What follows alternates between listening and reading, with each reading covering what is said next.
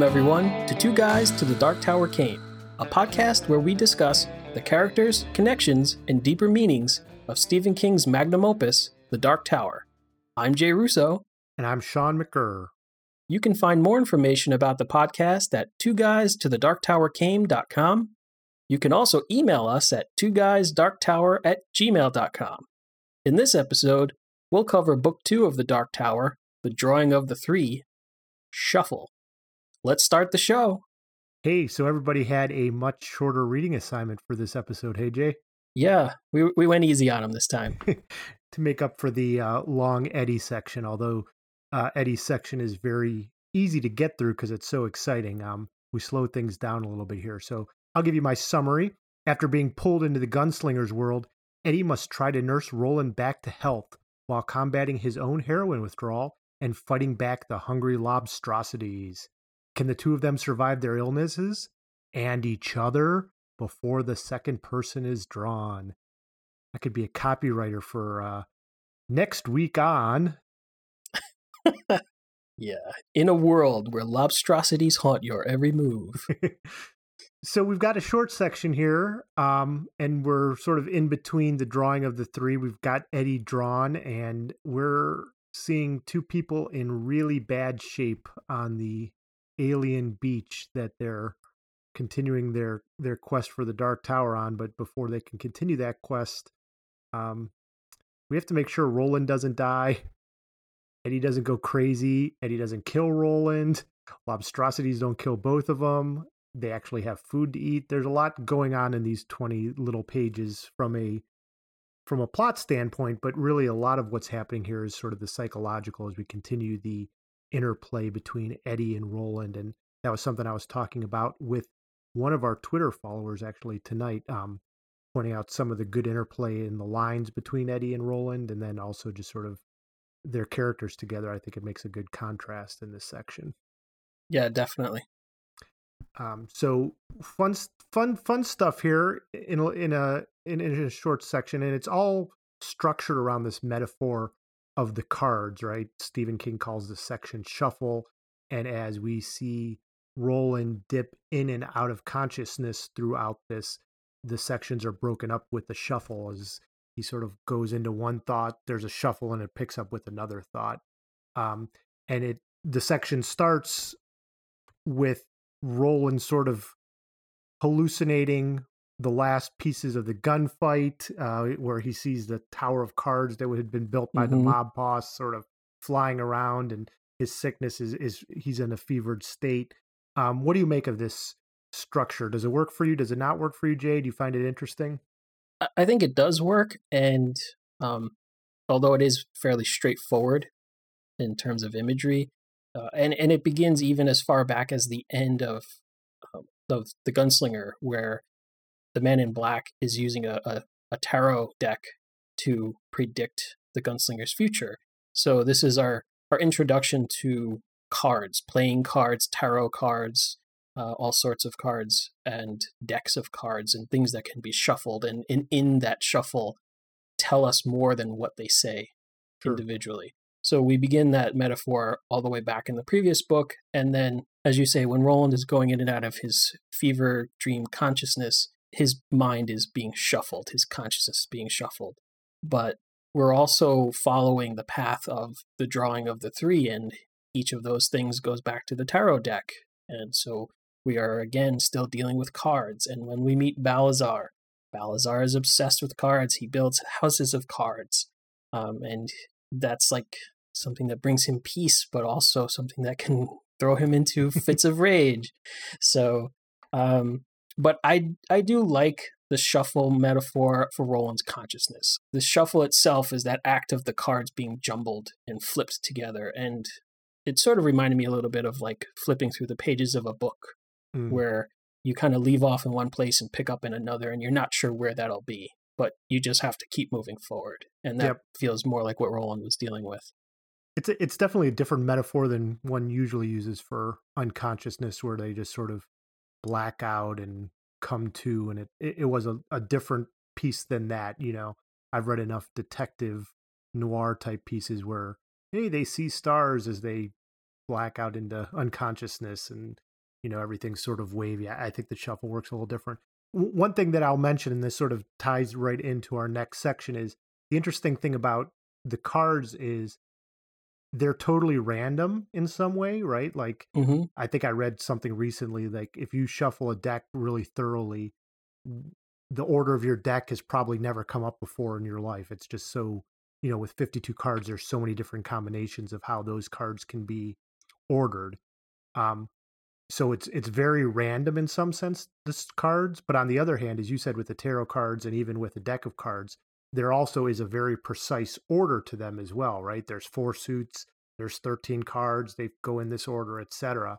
And so it's interesting that as we talk here in a second about how Roland has this obsession with Ka and what could be seen as destiny, how these cards can be at both times both random, as we see through the shuffle, but on the other hand, as the Man in Black did when he read the tarot cards, there is some sort of order and predictive ability to the cards as well, and I wonder how much that plays into it. Yeah, I mean, anytime you're predicting anything, if you're saying that this is going to be what comes in the future, you're no longer random. You are setting things in motion that will definitely happen in this way. So it's like he's using something that can be random to take away random. Yep. Or randomness, I guess. Yep.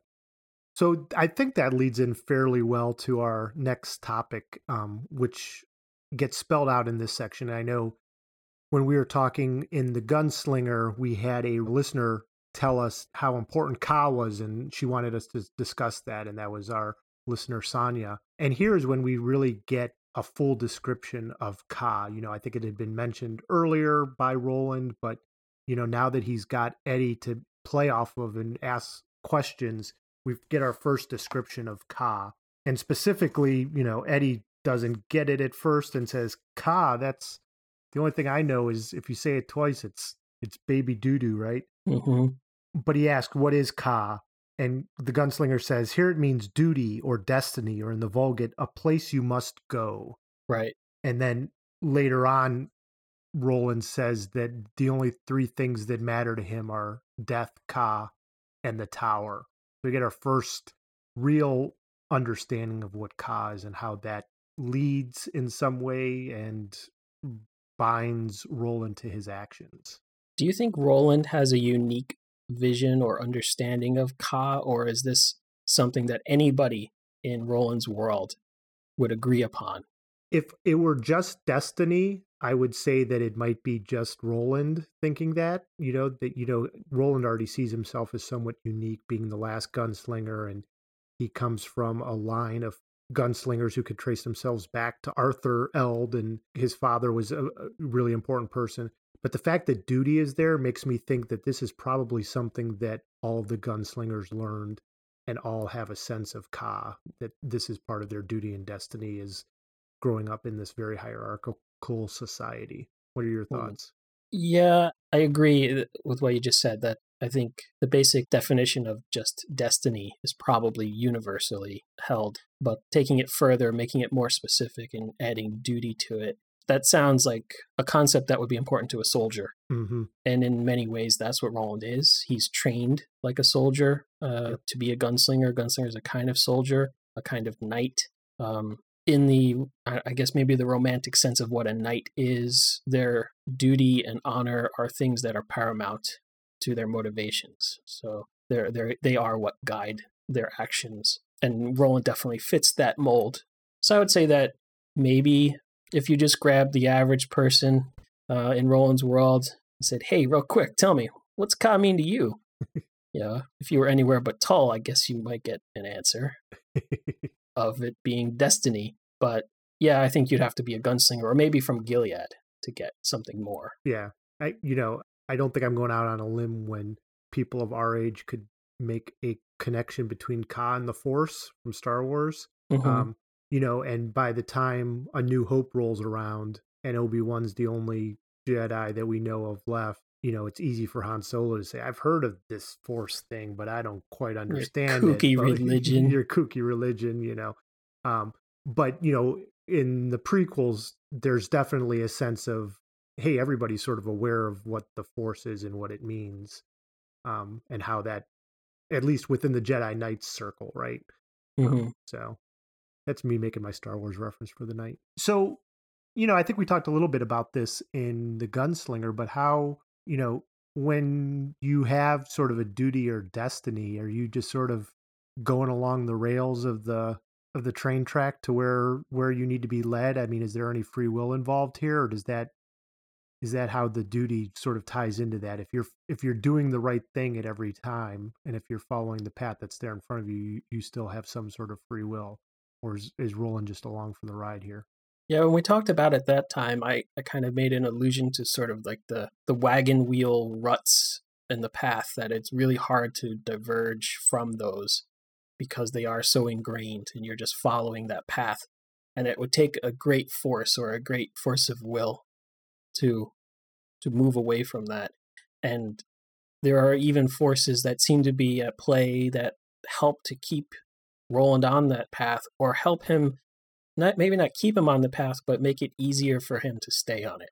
Hmm. Like, he's never really worried that he's out of water or out of food or about to die from an infected lobstrosity bite. It's just kind of like, well, here I am, but Ka will continue to turn, and I will continue on my quest as Ka allows. And Yep. it's just kind of like, and things seem to happen for him. Like, right at the moment when he needs it, he finds Eddie and gets antibiotics.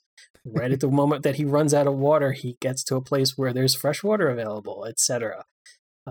Even the lobstrosities are sort of a gift from Ka, if you will. Like, they are dangerous and they are the reason Roland is sick, but they're also a source of food in a place that apparently has nothing else to eat. Yep. And no way to get it. But they're plentiful and easy to catch. Gotta wonder, how hungry was Stephen King for lobster dinner when he started writing that section of the book? Yep. Well, it's interesting too, because we say that Ka's informing Roland's actions and he has a duty, and he, things happen for him. But throughout this chapter, Roland's really out of it for the most part, and not Yeah. the main actor in what's happening. And Eddie sort of falls right into that, doesn't he? Like, he seems to pick up and realizes he has a duty to keep Roland alive. Like, he's not going to just, as much as he might want to, let him die here on the beach. He's very much all right, I'm going to go up into the hills and find water, and I'm going to kill these lobsters and feed you, and I'm going to keep you moving. So Eddie's picked it up, even if he doesn't believe in it. I think he says, that sounds like shit to me, Roland. Yeah. But he's still going along with it. Like, he's doing what he needs to do. And Roland is too, right? I think near the beginning, he can barely talk, and he's just saying, the tower. Yeah. In his raspy voice, he could barely make it out. And we see this change in Eddie here too, but we'll talk about that in a little bit. The next thing about Ka that I wanted to say is where, as they're talking about it, the gunslinger shrugs and says, I don't discuss philosophy. I don't study history. All I know is what's past is past, and what's ahead is ahead. The second is Ka and takes care of itself.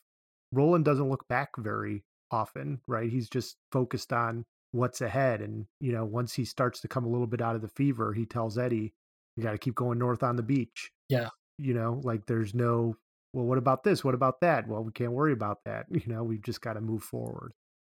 Yeah, I don't buy that Roland even agrees with that there is no past, or whatever the past is the past. He's proven to be too introspective, and he even comes right out and says, like, he denies that he thinks about philosophy and stuff like that, but I don't believe it. And it goes back to that conversation that we've been having since episode 1, that Roland says it, King says it, the people who know Roland say it. It's like, he's simple. He's not, he's a dangerous dullard and all this other stuff, right?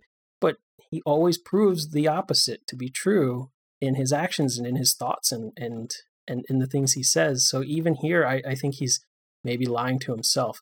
The past does matter, and to just walk away from it as if it didn't happen, or it has no effect on what comes next, I think is a pretty simplistic view on it. And then to just say, hang his hat on Ka for the future and just like, whatever happens, it's fine. It's Ka. It'll take us where it's taken us. So it's all good. Like the past is over and Ka's going to guide us. So what's the point in even spending any time thinking about it? I don't buy it. Yeah, I would agree with you. I think there's been enough evidence that he has looked back in the past. I wonder if part of it's saying it here just to get Eddie to stop thinking about the past, because that could be. Eddie's the one who's really screwed over here, right? Like it's easy for Roland to say forget about the past because hey, you're in a different world now. Forget about your other world. Like, and Eddie is the one who is so keenly connected to and obsessed with his past because of what he just experienced and everything leading up to his brother's death. That's very fresh on his mind and something that's always going to probably be part of his psyche at this point. Yep. So it could be that. I was thinking in terms of what does Roland really think and what has Roland really done, not really just being like that, if not friend, that acquaintance who says, everything will work out. It's okay. The past is the past. Que sera, sera, Wait, that sounds like real Italian, not the bastardized Italian we're normally used to reading in this book. Uh-huh. Don't you mean Q seri seri?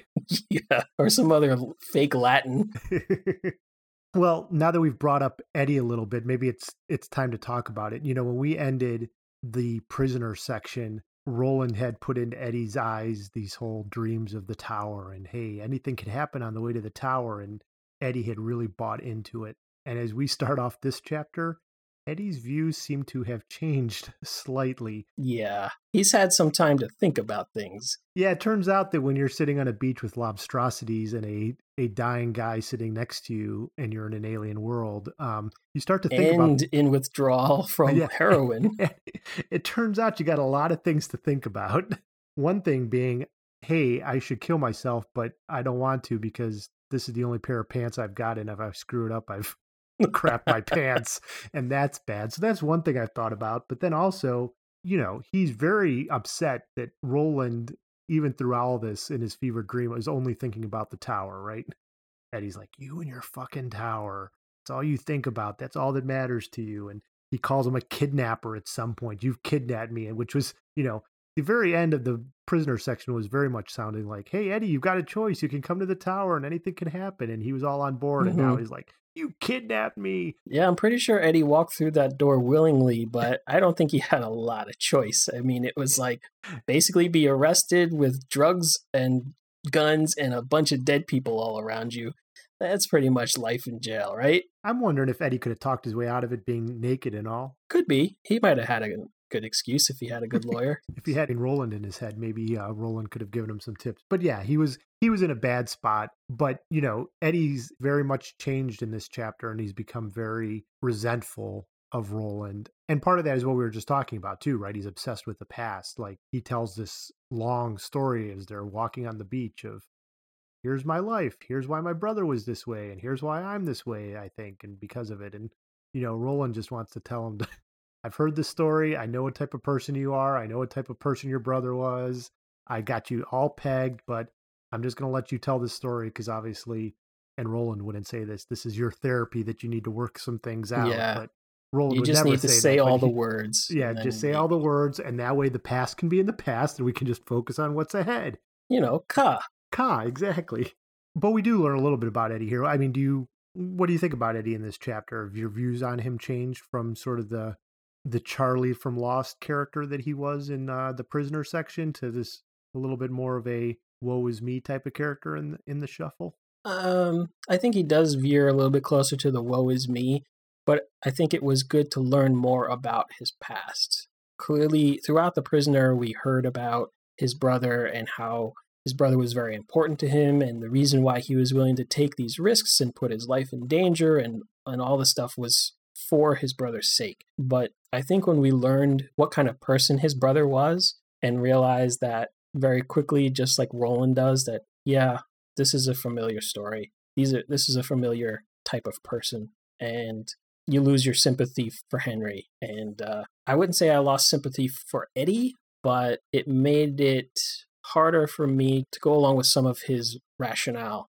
Like there are a couple of times when Roland thinks during Eddie's story that it might have been better if you had run away and left your brother behind, or if your brother, when his brother had one of his fake "I'm gonna leave you guys" and takes off, like if he had kept going, it would have actually improved Eddie's life, and he wouldn't have ended up a heroin junkie mixed up with drug dealers and having to fight for his life. But that's who Henry was, and he was a user, or in some sense of the word, a pusher of a kind.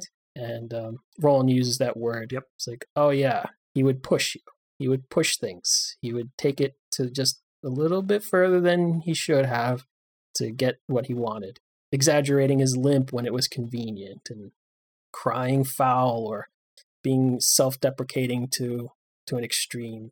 All these things were like master manipulations of Eddie. And the only person, except perhaps for their mother, who would even give a crap about this stuff or fall for it. But so do you get the sense that Roland, understanding what kind of character Eddie is able to manipulate him? Did he manipulate him into coming into his world, or does he manipulate him into continuing down their path, through the tower? I mean, he basically says we need to keep going down the beach, and he's like, what the hell? How are we going to do that? But sure enough, he figures out a way of making a sled of some sort and getting Roland on it, and he becomes shows some ingenuity in how he puts that together, and really pushes himself to get Roland down the beach. And then at the end, Eddie seems to say, I'm going to betray Roland in some way, and I really need to get back to my world, and I don't care. And does Roland know how to push him and manipulate him, or is it just Roland being a good read of character? I think maybe it's more Roland's a good reader of people's character. He definitely manipulates Eddie, but not in the same way that Henry manipulated. Roland has a clear agenda, and part of that is to have Eddie with him on the journey to the tower. He has very limited information that he got from the Man in Black, but part of that was, you're going to draw 3 people to you, and they will join you on your quest. And already, every person that we've seen Roland encounter, every meaningful person, I should say, he's certainly encountered lots of others, but like Jake, Roland saw something in Jake and thought he could be a gunslinger if given the proper training and time. And he sees the same thing in Eddie, and he gets that really intimate connection with Eddie because he gets to be in his head and sort of scan his mind a little bit. And he says, this guy is unlike so many people around him in our New York of the 80s. He's not soft. He's not, tuned out from the world. So he could be a gunslinger too. So I think Roland sees this as he needs comrades in arms to achieve his goals, and Eddie is somebody who has that potential. So I think he needs him there, and he wants him with him. And Roland, unlike Henry, I mean, Roland is very upfront with what the quest is. He's not lying or trying to pull the wool over Eddie's eyes. I mean, he's very direct on, here's what could happen, and here's what we're doing, and this is what we need to do. And it's not going to be easy, and we're going to do it. So he is very straightforward about it. It's interesting because, we do, you mentioned how Eddie is sort of, he's weak, but Roland sees the potential in Eddie. And I think we talked about this last episode, and sure enough, King brings it up in the middle of the book, or a middle of the section. He says, another man less pragmatic and more introspective than Roland might have asked to himself, if not right out loud, why this one? Why this man to start? Why a man who seems to promise weakness or strangeness or even outright doom? Which I think was exactly our question. Not the last part, but why this one? I think we all were asking that last. Like, why did, if he really did need antibiotics, why not just find a pharmacist? Why do you have to be a drug dealer trying to smuggle drugs in an airplane? But to your point, I mean, he does have a good measure of what Eddie is actually like and what his potential could be. Yeah, and I think Roland is pragmatic enough to think nobody's perfect. Everybody's got their flaws. I mean, even what we learned about Roland's childhood companions, they all had their strengths and weaknesses. Mm-hmm. And Roland even has his weakness of being kind of just too simple, and everybody keeps telling him that you're too simple to do this, that, or the other thing. And that's why you're going to be the best. And I still struggle with that your lack of whatever is going to make you better than the others. But Cuthbert was too much of a jokester, and Elaine was too thoughtful. And so Eddie's got the steel within him to be a skilled gunslinger, but he has the weakness of drug addiction.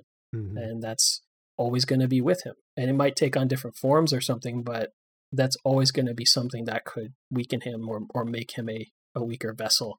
But nobody's perfect. But he does prove himself. So as we mentioned, he's able to put together, using parts of the tape that they had torn off him with the drugs and parts of Roland's gun belts and other materials. He's able to put together this sled. He's able to find the water. He's able to kill the lobstrosities, both with the gun, although they're quickly running out of shells. I think Roland mentions Eddie seems to have the pocket of what Roland had determined were the good shells, but only one in every, I think he says 1 in every 5 maybe is actually good. But Eddie's able to figure out the lobstrosities and sort of get a good understanding of when they come out and how he can get them and feed them. And even though Roland doesn't realize he's eating lobster at first, he's totally freaked out. But, Eddie's able to find water, and eventually Eddie's able to get them towards the next door, which is where this section ends. Roland sees it with his superhuman eyes much quicker than Eddie, even though Eddie has 20/20 vision. This door, and they get to this point where Eddie's frustrated, Roland's starting to see the steel in him, but they get to the door and Eddie grabs Roland's gun, and Roland, as we know how quick he is, has sort of put it all in his mind. Like, he could see what Eddie was going to do, know all the actions. He realizes, I could do X, Y, and Z move to break his arm and make sure he doesn't grab my gun. Yeah. But he lets Eddie grab it. The purpose being he trusts Eddie, I think, at this point, right? I don't know if it's trust. Maybe he doesn't trust Eddie. He trusts Ka. Let's put it that way. You might be able to chalk it up to Ka. I think if you put Roland on a lie detector and you asked him if he thinks it's Ka, he'd probably pass that when he said yes. But I think Roland saw the chess moves that Eddie was going to make before they got to the door. As soon as Roland saw the door in the distance, he said, this is going to go down in basically only one way. Right. So the whole being faster on the draw and could have broken Eddie's arm in 2 places before he could have grabbed the gun and all that stuff. Yeah, that's all well and good. But I think Roland saw this coming. And I think what he really put his faith in was that he knows how smart Eddie is. And that even though Eddie really wants to jump through that door and go back to his world and get a bucket of chicken and some more heroin, that before he pulls the trigger, he's going to work it out for himself. And he's going to realize it can't work that way. If he puts a bullet between Roland's eyes, the door vanishes and there's no path to his world anyway. And I think he also comes to the same conclusion that Roland does, that who knows where this door will open or when. Yeah. And there might be a bucket of chicken on the other side, or it could be this, what was it? It was the 8 eyes and 9 arms, like Suvia. And I think Suvia is just a made-up god in Roland's world of some sort. I can't find any reference to it anywhere else. Yeah. So I think that Roland already put all those pieces together, figured out all those moves, anticipated Eddie's every action and thought long before Eddie did, because Eddie wasn't thinking that far ahead. He just wanted his next fix and some chicken. Who can blame him, really, right? Yeah. I need a chicken fix every once in a while, too. I mean, it's only been 3 hours since I had dinner, and I'm looking for some heroin and chicken right now. Chicken. So I don't think it's a spoiler to say that Eddie does not shoot Roland. No. Right now. Pretty sure I'm pretty sure, yeah. We're left on a little bit of a half-assed cliffhanger. Half-assed cliffhanger, because we're halfway through the book and only like a 1/7 of the way through the series. I'm pretty sure that it doesn't end right here. So I do think that what is really interesting about the Shuffle, though, is this relationship between Eddie and Roland, and we see how it grows and how Eddie's dealing with things and how, it's good to have. And I think what I like about this book in particular is much more of an interplay between two interesting characters. Yeah. And Eddie is nothing if not interesting. In the Gunslinger, we didn't have that. And in this book, it's just the banter between the two of them. Eddie's constantly dropping pop references and jokes Hmm. along the way. And, I think even Roland tries to get a couple jokes in here, despite his sickness. And, I think they do truly appreciate each other, even though they're sometimes because they're the only things they Yeah, have. and Roland is certainly Eddie's um, superior when it comes to, say, fighting or shooting, but Eddie is Roland's equal, if not better, when it comes to witty banter Yeah. and just dropping sick burns and stuff like that. I mean, Roland gets a couple good ones in, but Eddie is right on par. Yep. With Roland there, and that exchange between them and that relationship that starts off like it's almost instinctive. That as soon as they understand how their minds are linked or overlapped at the beginning of The Prisoner, Eddie is just immediately willing to work with Roland in a way that two people who just met kind of wouldn't be able to or wouldn't be willing to, but they do. They come together and they fight side by side and they win the day because of that. And I think that relationship takes a slight dip as they both are dealing with their illnesses. But as they recover and get to this cliffhanger, I think just like Roland saw several moves ahead of Eddie, I think he also sees that Eddie's going to come right back around. He's going to sort this stuff out himself and realize maybe shooting Roland is not the best idea. Yeah. All right, so let's go into some of our random thoughts on this chapter. We pointed out in our last episode a couple of what seem to be continuity errors on King's part, and there's more in this one. One I think is a simple typo. I noticed he spelled Coney Island wrong, which was sort of a surprise to me. But the more significant one that I noticed, and I think you did as well, is when they were talking about their northward journey up the beach. And they noticed that the beach never seems to change, but if you needed a sign of progress, you could look left to the east. Yeah. And there the jagged peaks of the mountains had begun to soften and slump a bit. So in my world, when I head north and I look to the left, I believe I'm looking to the west. I would agree with that. And when they're on the western sea, that implies that the sea is to the west, which would be to their left, and not the mountains. So this is twice that this error has come up, Jay. At least twice. This might be the third time. I think this is at least the third time in this book that this has happened, and it's not been consistent. Like if it was always reversed, fine. Then in Roland's world on the western beach, north is south, east is west. Okay, but it flip-flops, and I don't think it's just explained away by like in that paragraph they turned around for a second, because there's none of that. But yeah, it even goes on to say like that Eddie shields the right side of his face from the westering sun. Who writes the detail of which side of his face he shades to add emphasis to the fact that the westering sun is to his right? Yeah. So constant listeners, we know there are a lot of you out there listening. Many of you have much more knowledge than I do on the Dark Tower series. If you have any insight into this, please let us know and what your thoughts are. We'd be very interested to hear and discuss on a future episode. Yeah, I'd really like to know what's going on here. I've got one more potential error. When they get to the second door reads The Lady of Shadows. And in our last chapter, Roland looks at a sign and is unable to read the letter H. It is totally baffling to him. It is 3 lines that he's never seen put together in that format before, and it throws him like, what's that word? I can't read it because it has an H in it. And here in The Lady of Shadows, there is an H. So again, I'm just having trouble understanding. And, I think it could be written away with, oh, well, he can read it, but can Eddie read it too? And I think he can. So what actual written language are both Roland and Eddie able to understand? And how do Roland and Eddie communicate in a language that they both can speak?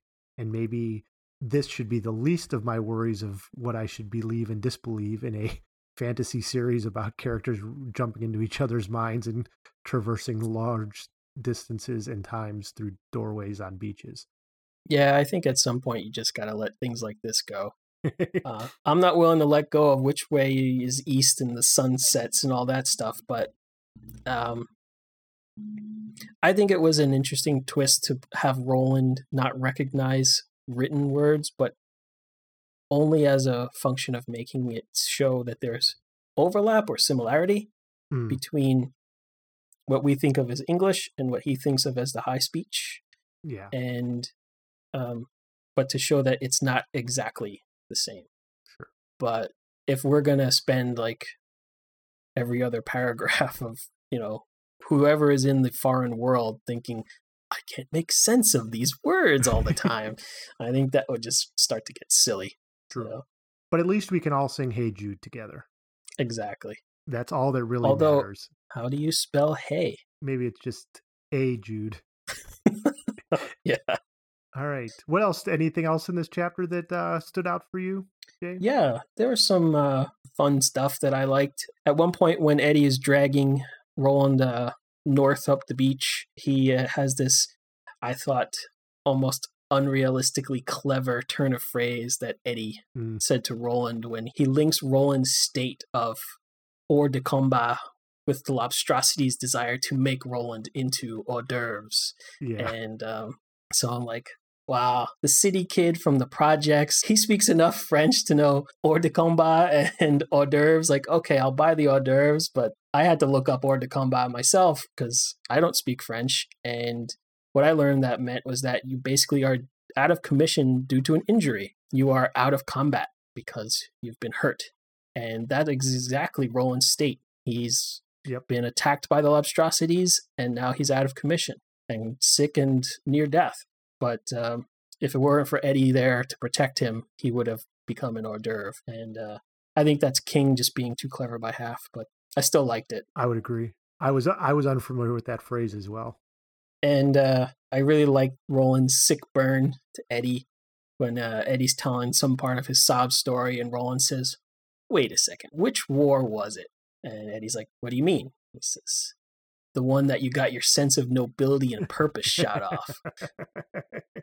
Like, oh, yeah. Sick Roland burn. Of course, that made Eddie walk away crying. That makes Eddie cry. Roland is a bully. Yeah, maybe that was more than a sick burn. My 6th grade daughters know that they should report Roland as a bully, and somebody will take care of him and have us talk with him. Uh-huh. I thought it was interesting to get a little bit more evidence of just how dangerous Roland is. There's a point when, at one of Roland's weakest moments, when Eddie slaps Roland to keep him awake long enough to take his antibiotics, the very thing that is keeping him from dying. Roland's eyes are so alive and electric, Eddie looks uneasy. So, on death's door, too sick, tired, and weak to even stay awake, Eddie still sees danger in Roland's eyes. It's just like, wow. Like, how imposing, how threatening of a stare does this guy muster, even when he's basically dead? That you're like, wait, I shouldn't have hit him. Sorry. Yep. I know, it's a little bit of fanboy, like, well, isn't Roland so cool? But yes, he is. Yeah, I guess he is a pretty cool guy. Well, I wanted to end with a little bit more about Roland's backstory. There's just one paragraph. It's right after the sentence we mentioned earlier when Roland's questioning why Eddie. And King says, not only did the gunslinger never ask this question and never formulated itself in his mind, Cuthbert would have asked. Cuthbert had questioned everything, had been poisoned with questions, had died with one in his mouth. And now they were gone, all gone. Court's last gunslingers, the 13 survivors of a beginning class that had numbered 56, were all dead. All dead but Roland. He was the last gunslinger. And then he remembers Court saying that 13 is an evil number. And it turns out Court wasn't there to be at the ceremony. And in fact, he died 9 weeks later of poison, some said. And then 2 years later, there was a final bloody civil war. And then there was the slaughter. And it's like, whoa, we get this sort of packed paragraph with all sorts of interesting details of, whoa, this is sort of cool. I want to hear a little bit more about this. Yeah, just like what we said in the last episode, there isn't a lot of this main story arc, backstory content so far in this book, but the tiny bites and nibbles that we get are really heavyweight. Like, that paragraph just throws down so much history. And once again, King is painting himself into a narrative corner. We know that Court is dead now for sure. We know that, and that he died very shortly after Roland graduated as a gunslinger. So he didn't even live much longer than the few stories we've heard about Court. And we are, again, given a little bit more information about how Roland's companions died. Cuthbert dies with a question on his lips, which could mean anything. It's definitely interesting stuff, and I don't think that what is in the past is in the past, and all that matters is what's ahead. It does seem like some of this stuff in the backstory is important. It's a little bit odd, or it's a little bit unclear whether Roland is remembering all of these details in the time, or if it's King, the narrator, giving us this, and it's sort of pieces of this are flashing through Roland's mind as he goes through this.